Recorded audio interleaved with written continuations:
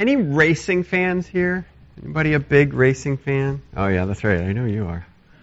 Couple race. I'm not. I don't know anything about racing, so if I totally embarrass myself with this opening illustration, sorry. Just keep it to yourself. We are preaching on love today, so. But I want you to imagine a drag race. Okay? It's a little different kind of racing.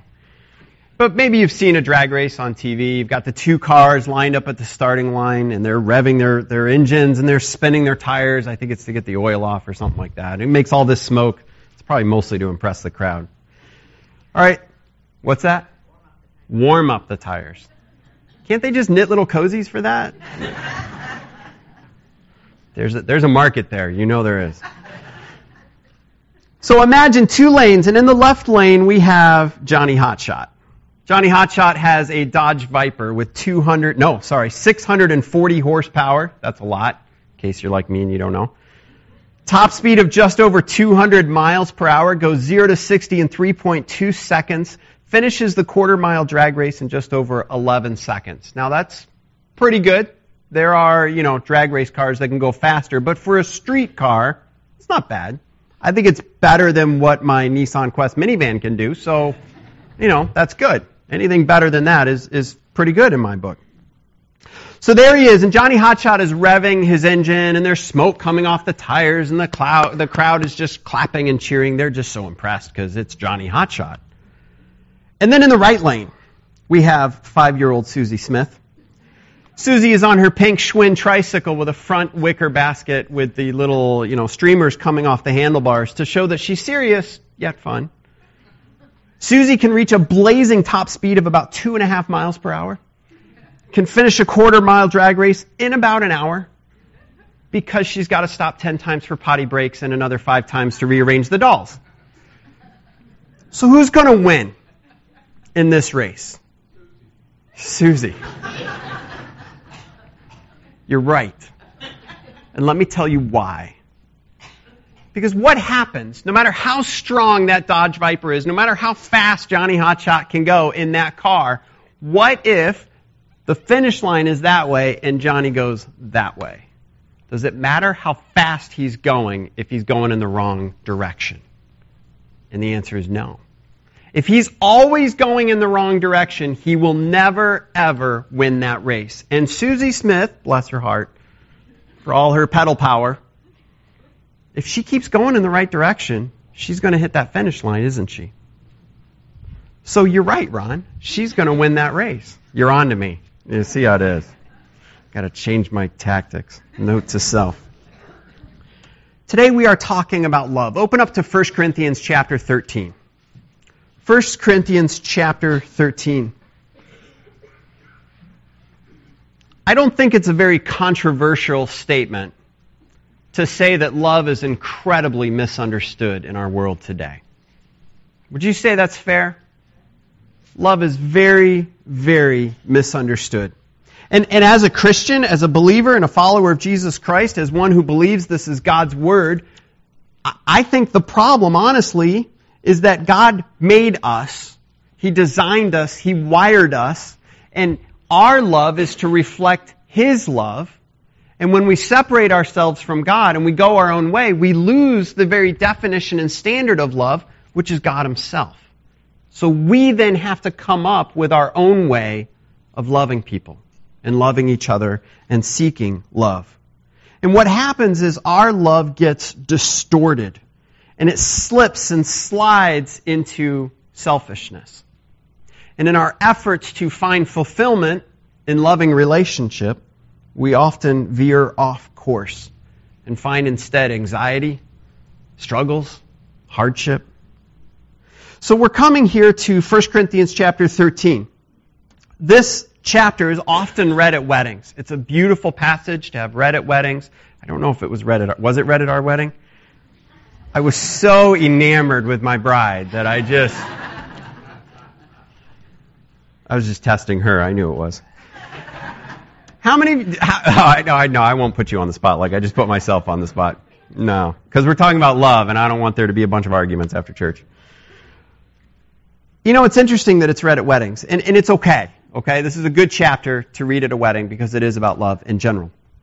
But in the context of this letter to the Corinthian church, it's actually about something very specific. And it's not really about romantic love. It's not really about the love between a husband and a wife. Now, it can apply there. There's some broader applications, and it's okay. But this chapter on love is actually first and foremost about our love between each other as Christians. And specifically, how we show that love, how we live out that love when we gather together for worship. And you go, really? I mean, it's love is patient, love is kind. But see, the context, if you've been following along, we're in, what is it now, 2021? We're really far into this long sermon series on 1 Corinthians. I think it's part 20.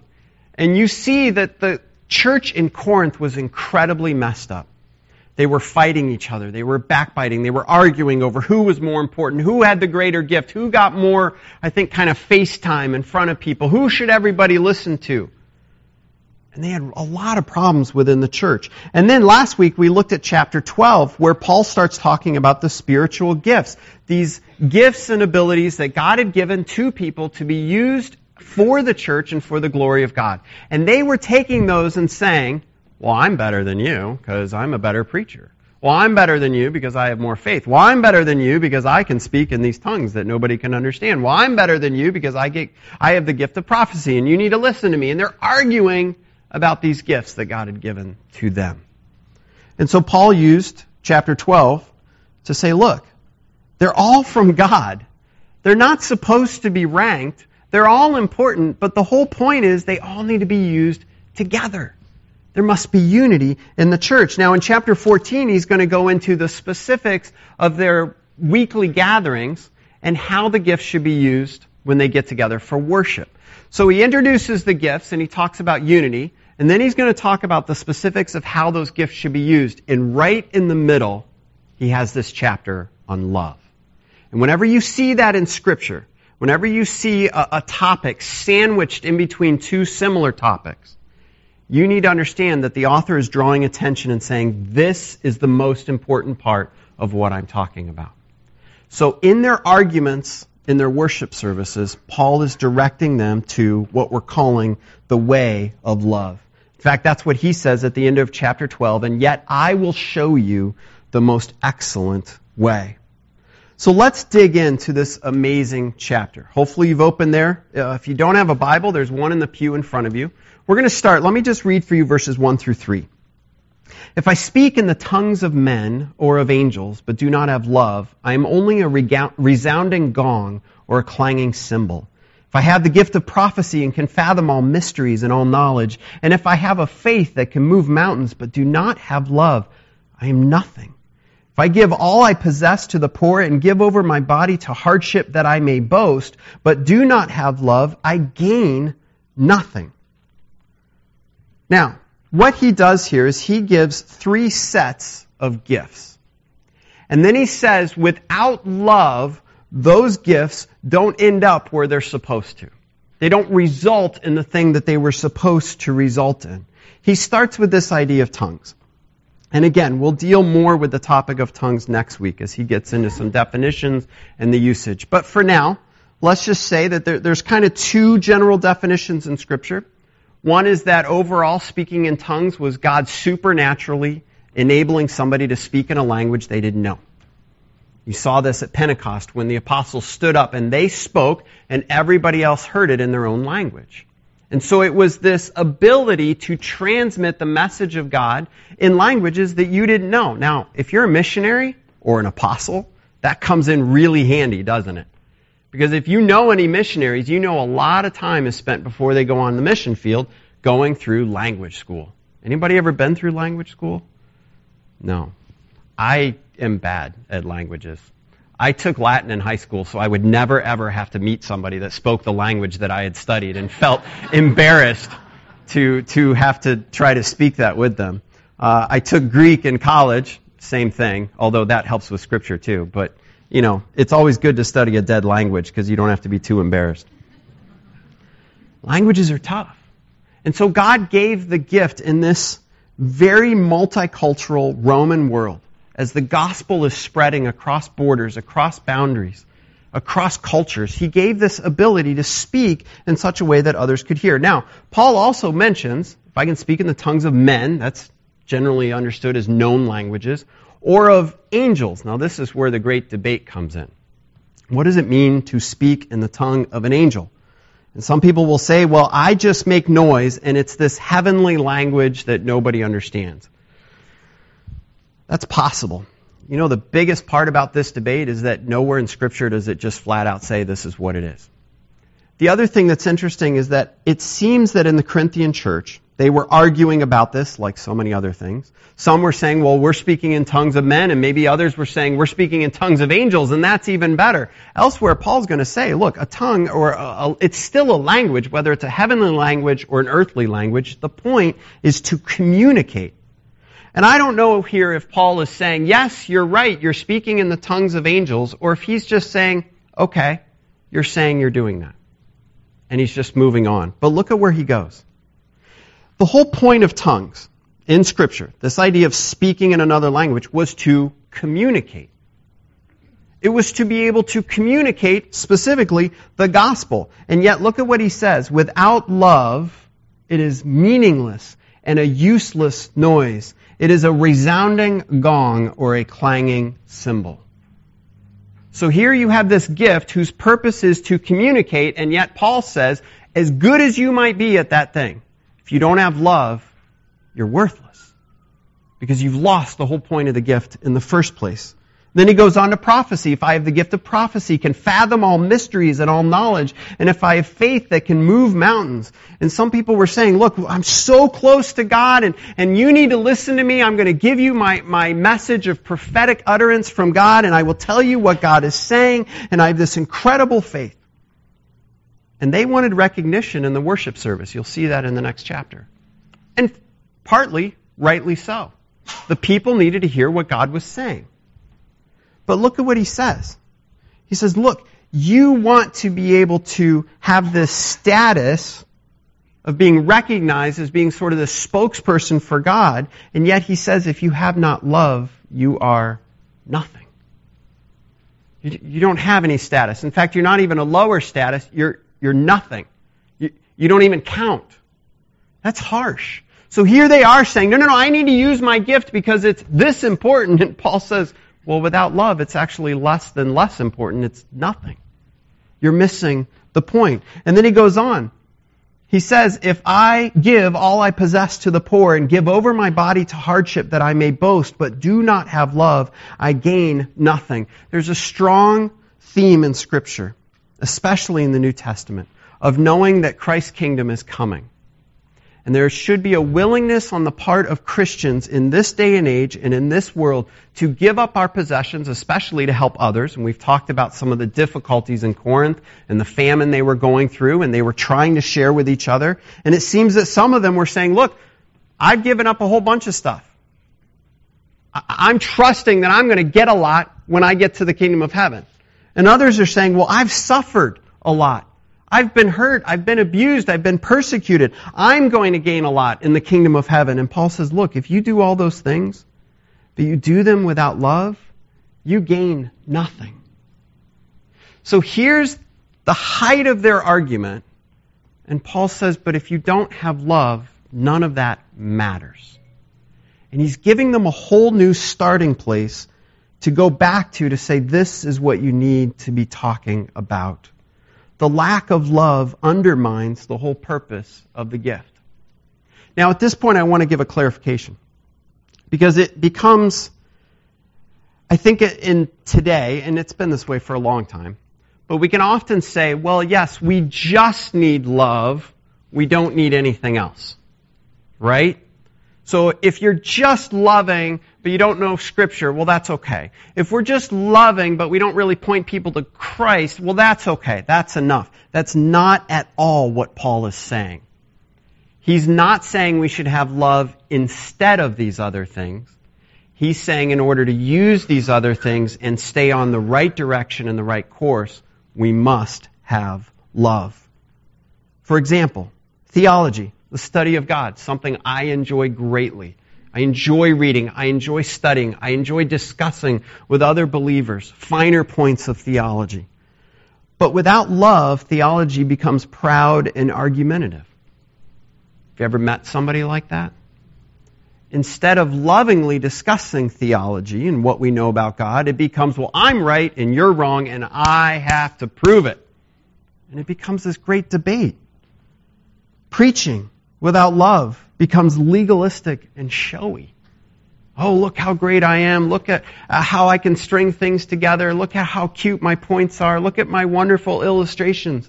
And it's not love. And the fingers start pointing at me instead of pointing you to Jesus Christ. Even helping others without love can become competitive and selfish. That seems really odd, but we can do all these things to help other people. And then we can say, look at us. We're a church that helps other people. We do it a lot more than that church down the street. We're much more loving and helpful than they are. We reach out a whole lot more than they do. And it's like it's a competition. Or we can say, well, we help people and that just made me feel so good. Well, did you really help them? Well, I don't know, but it was good to give them that bottle of water. It was good to give them that sandwich, and I feel better. Doing anything for God without love, for those God loves, guarantees we will not be demonstrating the gospel. That's the seriousness of what Paul is saying here. Our good intentions are not enough. There must be a God-informed, gospel-soaked and saturated love that directs everything that we do. Love must be the direction. It's like the GPS that guides all of our priorities, or else we're going to veer away from God's plan. So, what is love? Because in this day and age, there's a lot of places you could go. You could turn on the radio and find popular music that'll give you wonderful definitions of love that seem so great on the surface. You can turn to literature. You can turn to philosophy. You can turn a lot of different places that will give you a definition of love that might make you feel good for a while. I think it's really sad that love is basically the most other-centered, satisfying, and secure aspect of God's nature. When we understand God's love for us, there is a security there. There's a satisfaction there. When we love others the way God has loved us, there's a security there and a satisfaction there. But that love has been twisted by sin so that thing that is most other-centered, most satisfying and secure in God's nature becomes one of the most self-centered, shallow, and anxiety-ridden things in our culture. Have you seen that to be true? People say, well, you need love. And then, again, all you got to do is listen to popular music. Are these people satisfied in these loving relationships? No. For many of them, that's what drives their career. It's writing about the dissatisfaction with these relationships that gives them one song after another, after another, after another, after another, okay. You get the point. And it's profoundly ironic. Now look at 1 Corinthians 13, verses 4 through 7. Listen to these definitions of love. Love is patient. Love is kind. It does not envy. It does not boast. It is not proud. It does not dishonor others. It is not self-seeking. It is not easily angered. It keeps no record of wrongs. Love does not delight in evil, but rejoices with the truth. It always protects, always trusts, always hopes, always perseveres. Now, he starts off with 2 points here about what love is. Love is patient and love is kind. And as I looked at those words and studied other places that they're used in Scripture, what really struck me is that the idea of patience is sort of an inward focus of love. Now, not love of yourself. It's more of an attitude. It's this idea of long suffering. This is not patience as in, I know he's going to come around to my point of view and I'm just waiting for it. Not that kind of patience. You're going to say what I want you to say. I'm just waiting for it. That's not what it's talking about. It's the patient endurance, sometimes even of being wronged, because you're trusting in something greater. God is the greatest example of long suffering there is, because we walked away from Him in the Garden of Eden. All of humanity, we turned our backs on Him. And every life since then has been lived in rebellion and ignorance and walking away from Him. And yet, For God so loved the world that he gave his only Son. That's long-suffering, patient endurance. Patience is love in our attitude. Kindness is the outward demonstration of love. It is love put into action. If you say you love someone, but you never do kind things for them, you don't really love them. Now, this is not kindness in terms of, I've got a few choice words that I want to say about what you're saying, but I'm refraining and saying something else, so I'm being kind. That's not kindness. That's just dishonesty, right? You're holding something in. Kindness is saying, I want what's best for you. I'm going to seek your ultimate good, and I'm going to work for that, even at great personal cost. It is this outward expression. And again, these two things together are shaped and informed and defined by, for Paul ultimately, by the love that Christ shows for us. So we need to be careful as we walk through this. We're not just looking at some really nice definition of love. Paul is looking at Jesus Christ and saying that's love. And you'll see that as we walk through more. Now he's going to go on at the latter part of verse 4 and into verse 6 at the beginning. He's going to talk about some things that love is not. And the really interesting thing, as I've looked at each one of these, is that they are all things that the Corinthians were struggling with. Again, these are not just some generic definitions that Paul is throwing out. He is specifically pointing at things that they were arguing about, the attitudes behind their arguments, and he is pointing at the Corinthians and he's saying, guys, that is not love. And all of these things are ultimately a perversion of God's perfect love. So let's look at some of the things, starting at the end of verse 4. Love does not envy. It does not boast. It is not proud. All of these are things that put the self first, that looks at somebody else and says, I'm better than you. I'm greater than you. Or looks at somebody else and says, I want what you want, so I'll at least be equal to you, if not better than you. It's a very selfish view. They are relationships born from competitions and comparisons rather than compassion. That's not love. Look at verse 5. He says, it does not dishonor others. It is not self-seeking. It is not easily angered, and it keeps no record of wrong.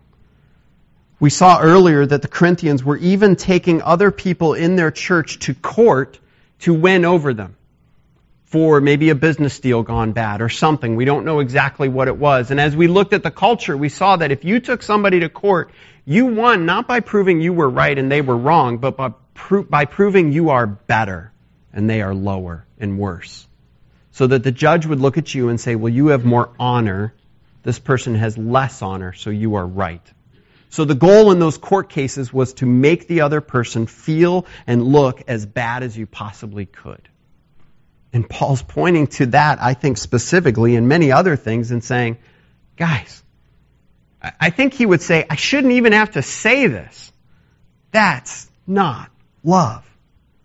Love is not self-seeking. It's not focused on self and our personal happiness and our personal pleasure. And guys, I gotta say, this is the fundamental point where our world has got it wrong. When we divorce ourselves from God, from His standard, we are left then with our own standard. And instead of seeking some good outside of ourselves or seeking God's ultimate good and His glory by worshiping Him, well, it makes sense that love becomes selfish. Well, now I have to look for what will make me happy. And that very much becomes the world's definition of love. And Paul says, no, love is not self-seeking. It is not easily angered. It keeps no record of wrong. Love is not ultimately trying to win. Love is trying to love. It should not be selfish. Now, I need to say here, because along with this selfishness, some of you might be sitting here thinking, man, I wish so-and-so would love me that way. Boy, I wish my husband would love me that way. I wish my wife would love me that way. I wish my kids loved me that way. I wish my friend loved me that way. If we're listening to this chapter focusing on how other people love us, we're guilty of the very thing that Paul is saying. Self-seeking. We need to listen to this and say, am I loving others this way. That is absolutely crucial. Or we are still just living out and acting out that selfish definition of love. Now look at verse 6. Love does not delight in evil. I have a hard time believing that anybody in Corinth said, man, I really love you and you are doing something evil and I just think that's great because I just love you. I think that's awesome. Or I don't think anybody in Corinth was saying, there's this really evil, awful thing that's going to hurt you so much and that's what I want for you because I love you. I think what Paul is doing is he's drawing this to a grand climax. And he's saying all these little things that you don't realize are unloving actually are unloving. And then ultimately he's saying by rejoicing in them, you are rejoicing in that which is evil. When you put it in that light, it really causes you to think, doesn't it? How are we loving others? May we inadvertently be seeking evil for someone under the guise of loving them. That hurts, doesn't it? And it happens all the time. So what's the answer? Well, he goes on. Love rejoices in the truth. Now, we may want to read that and just say, see, if you love someone, you always need to be honest with them. You always need to tell the truth. And that's true. Okay, we should be honest with those we love and everybody. And we should always tell the truth. But I think for Paul, it is much more than that. It is the truth. And later on, he's going to talk about the faith. And for Paul, this is the essence of the gospel of Jesus Christ. It is the truth that God sent His Son to die on the cross for us. That kind of love always protects, always trusts, always hopes, always perseveres. Not because we are good enough in and of ourselves to always love people the right way, but because we're looking to Christ and knowing that's how He loves them. That's what we're trusting in. That's what we're persevering for and what we know will persevere. The truth that love rejoices in is the truth of God's love. God's character, God's perfect plan, the fact that He created that person, that He longs for a relationship with that person, that He gave His Son to die for that person, and that one day He's coming back and He wants that person to be with Him. That's the love that Paul is calling us to. Listen to John chapter 4, verses 7 through 12. Dear friends, let us love one another, for love comes from God. Everyone who loves has been born of God and knows God. Whoever does not love God does not know God, because God is love. This is how God showed His love among us. He sent His one and only Son into the world that we might live through Him. This is love, not that we loved God, but that He loved us and sent His Son as an atoning sacrifice for our sins. Dear friends, since God so loved us, we also ought to love one another. No one has ever seen God, but if we love one another, God lives in us, and His love is made complete in us. Throughout this series, we've been talking about what it means to be saturated by the gospel. A church that is so, I think the subtitle was, fully soaked in the gospel of God's grace. As I look at Scripture, I see the church is supposed to proclaim the gospel. We are to go out into this world and share Jesus Christ with others. Absolutely. But there's also this sense that God has called us together to be a living, breathing demonstration of a gospel-soaked community. So the way we treat each other proclaims the gospel. The way we worship together proclaims the gospel. The way we study God's Word together becomes a demonstration of the truth of Jesus Christ. So if we proclaim the gospel and tell others about Jesus, but the way we treat each other and the way we live together and love each other is something different than the gospel, we are destroying our witness. And so Paul is telling the church here, the way you love each other matters. And he says, no one has ever seen God, but if we love one another, God lives in us. This is back to John. Actually, it's 1 John, I believe. But no one has ever seen God, but if we love one another, God lives in us and His love is made complete in us. And what he's saying there, what John is saying is, by looking at the way we love each other, they're seeing God's love. And we've talked about this over and over and over again. As a church, we don't want people to look at us and go, wow, they're awesome. We want people to look at us and say, wow, they must have a great God. They must have a great Savior. Our love is to point beyond us. The church is to display and proclaim the gospel. The gospel is the most loving truth ever. It's the most loving message that there could ever be, that we who are enemies from God, living in rebellion, can be saved by the gift that God has given us. His Son, Jesus Christ, dying in our place, taking our punishment upon Himself, that we can be with Him forever. That's how we are to love each other. Now at this point, let me just say as an aside here, it's good within the church to talk about how we love our society. It's good within the church to talk about how we love our neighbors, how we love those outside the church, and that's good. But that's actually not at all what Paul is saying here. Here he's saying you have to get it right first inside the church. That's not to say we ignore them. It's to say we have to get it right here first. There's a lot of mentions in the New Testament about showing love to people, loving others, going out of our way to love others. The majority of those references throughout the New Testament are references to Christians loving Christians. Again, that's not to say we shouldn't love our neighbor. We should. We must. Jesus said that. But I think we've lost the emphasis sometimes. It's almost like we come together to worship, we come together to learn, we come together to sing songs, but we come together to demonstrate God's love in this community and to invite others to say, come on in. Be a part of this community, saved by Jesus Christ, and experience the love that is there in Christ. We must love one another. What defines your love? Where do you get your definition of love from?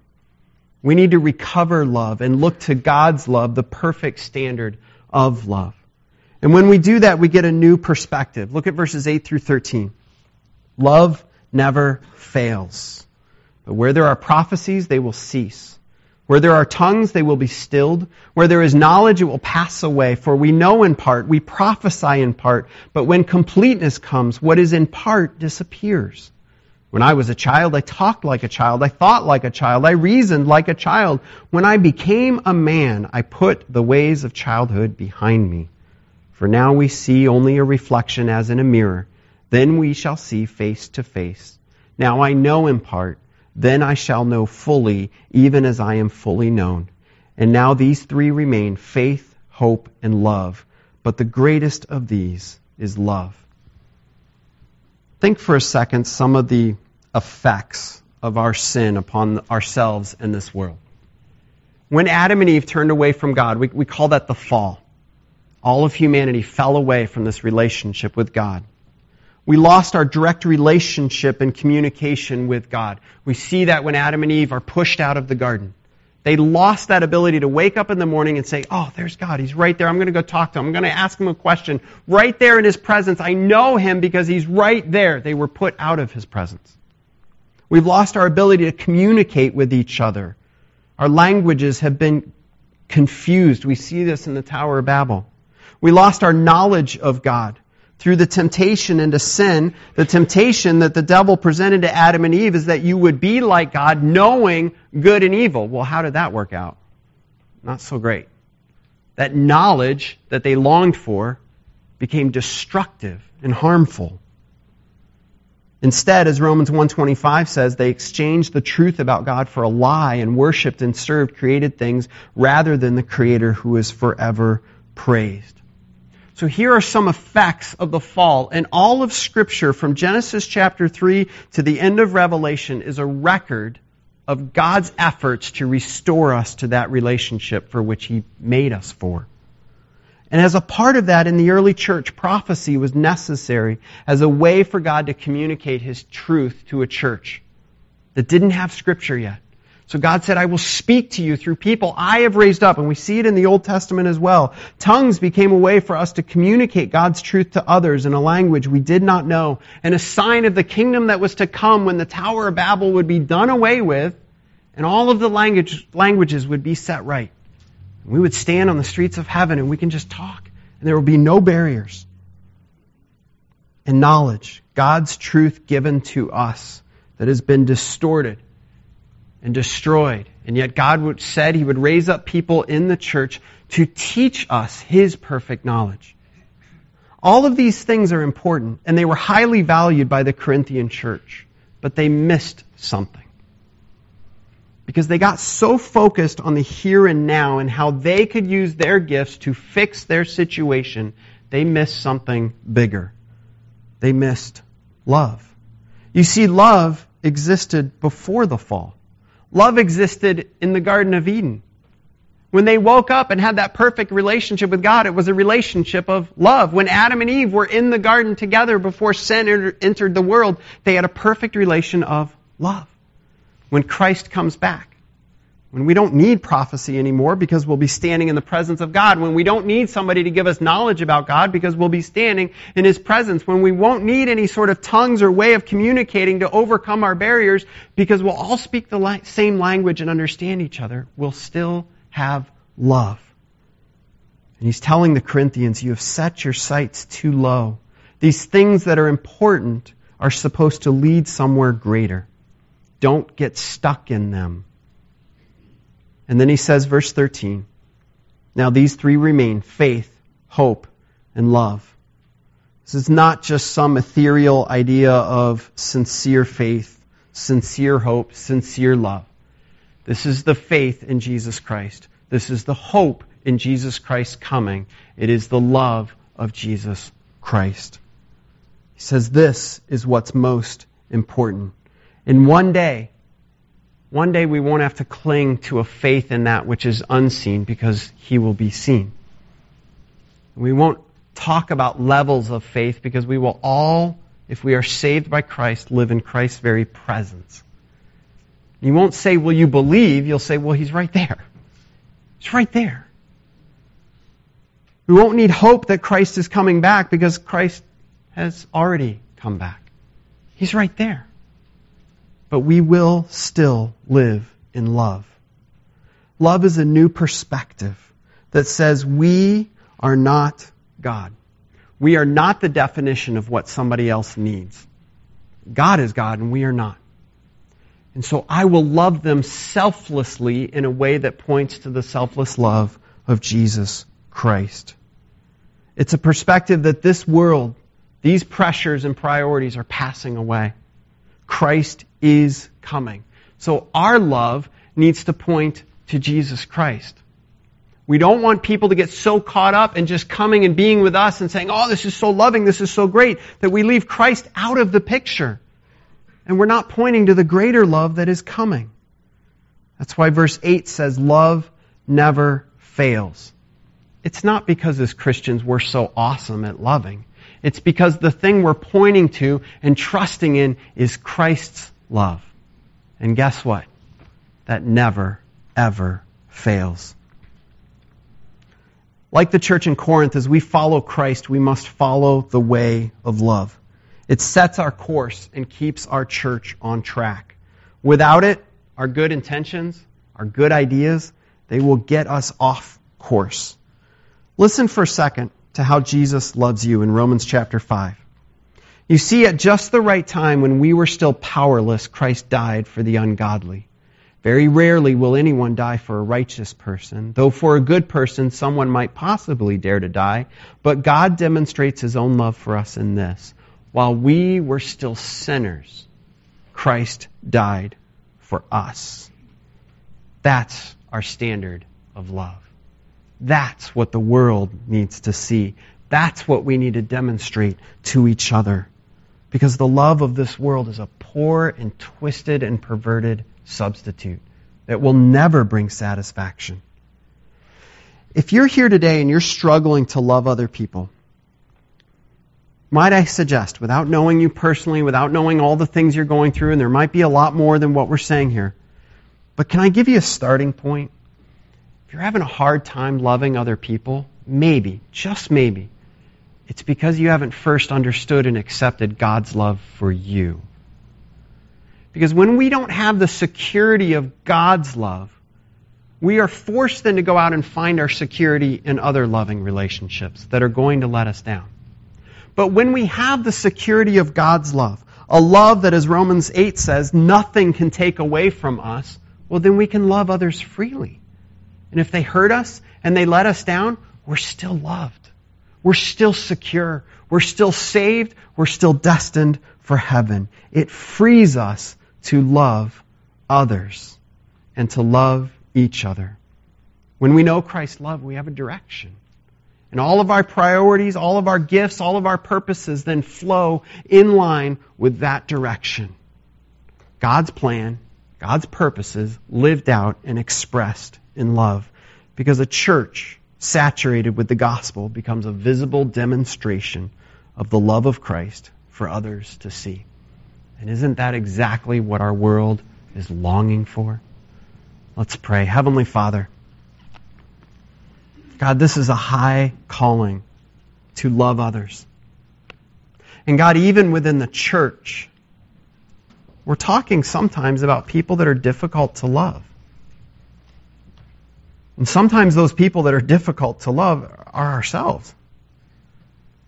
And yet, God, you showed us how to love difficult people because you loved us that way. And I pray, Father, as Orchard Community Church, that we would live in our relationships with each other as an act of love to demonstrate the gospel. And God, I praise you for the work you've been doing in this church. I hear over and over and over again from visitors how much they felt loved when they walked through those doors. How much they felt loved in the cards and the calls and the way people reached out to them. We heard from Akam this morning the way his family has been loved by people in the church. God, we thank you for that. May we continue with that. And may others see us and look to Christ. In whose name we pray. Amen.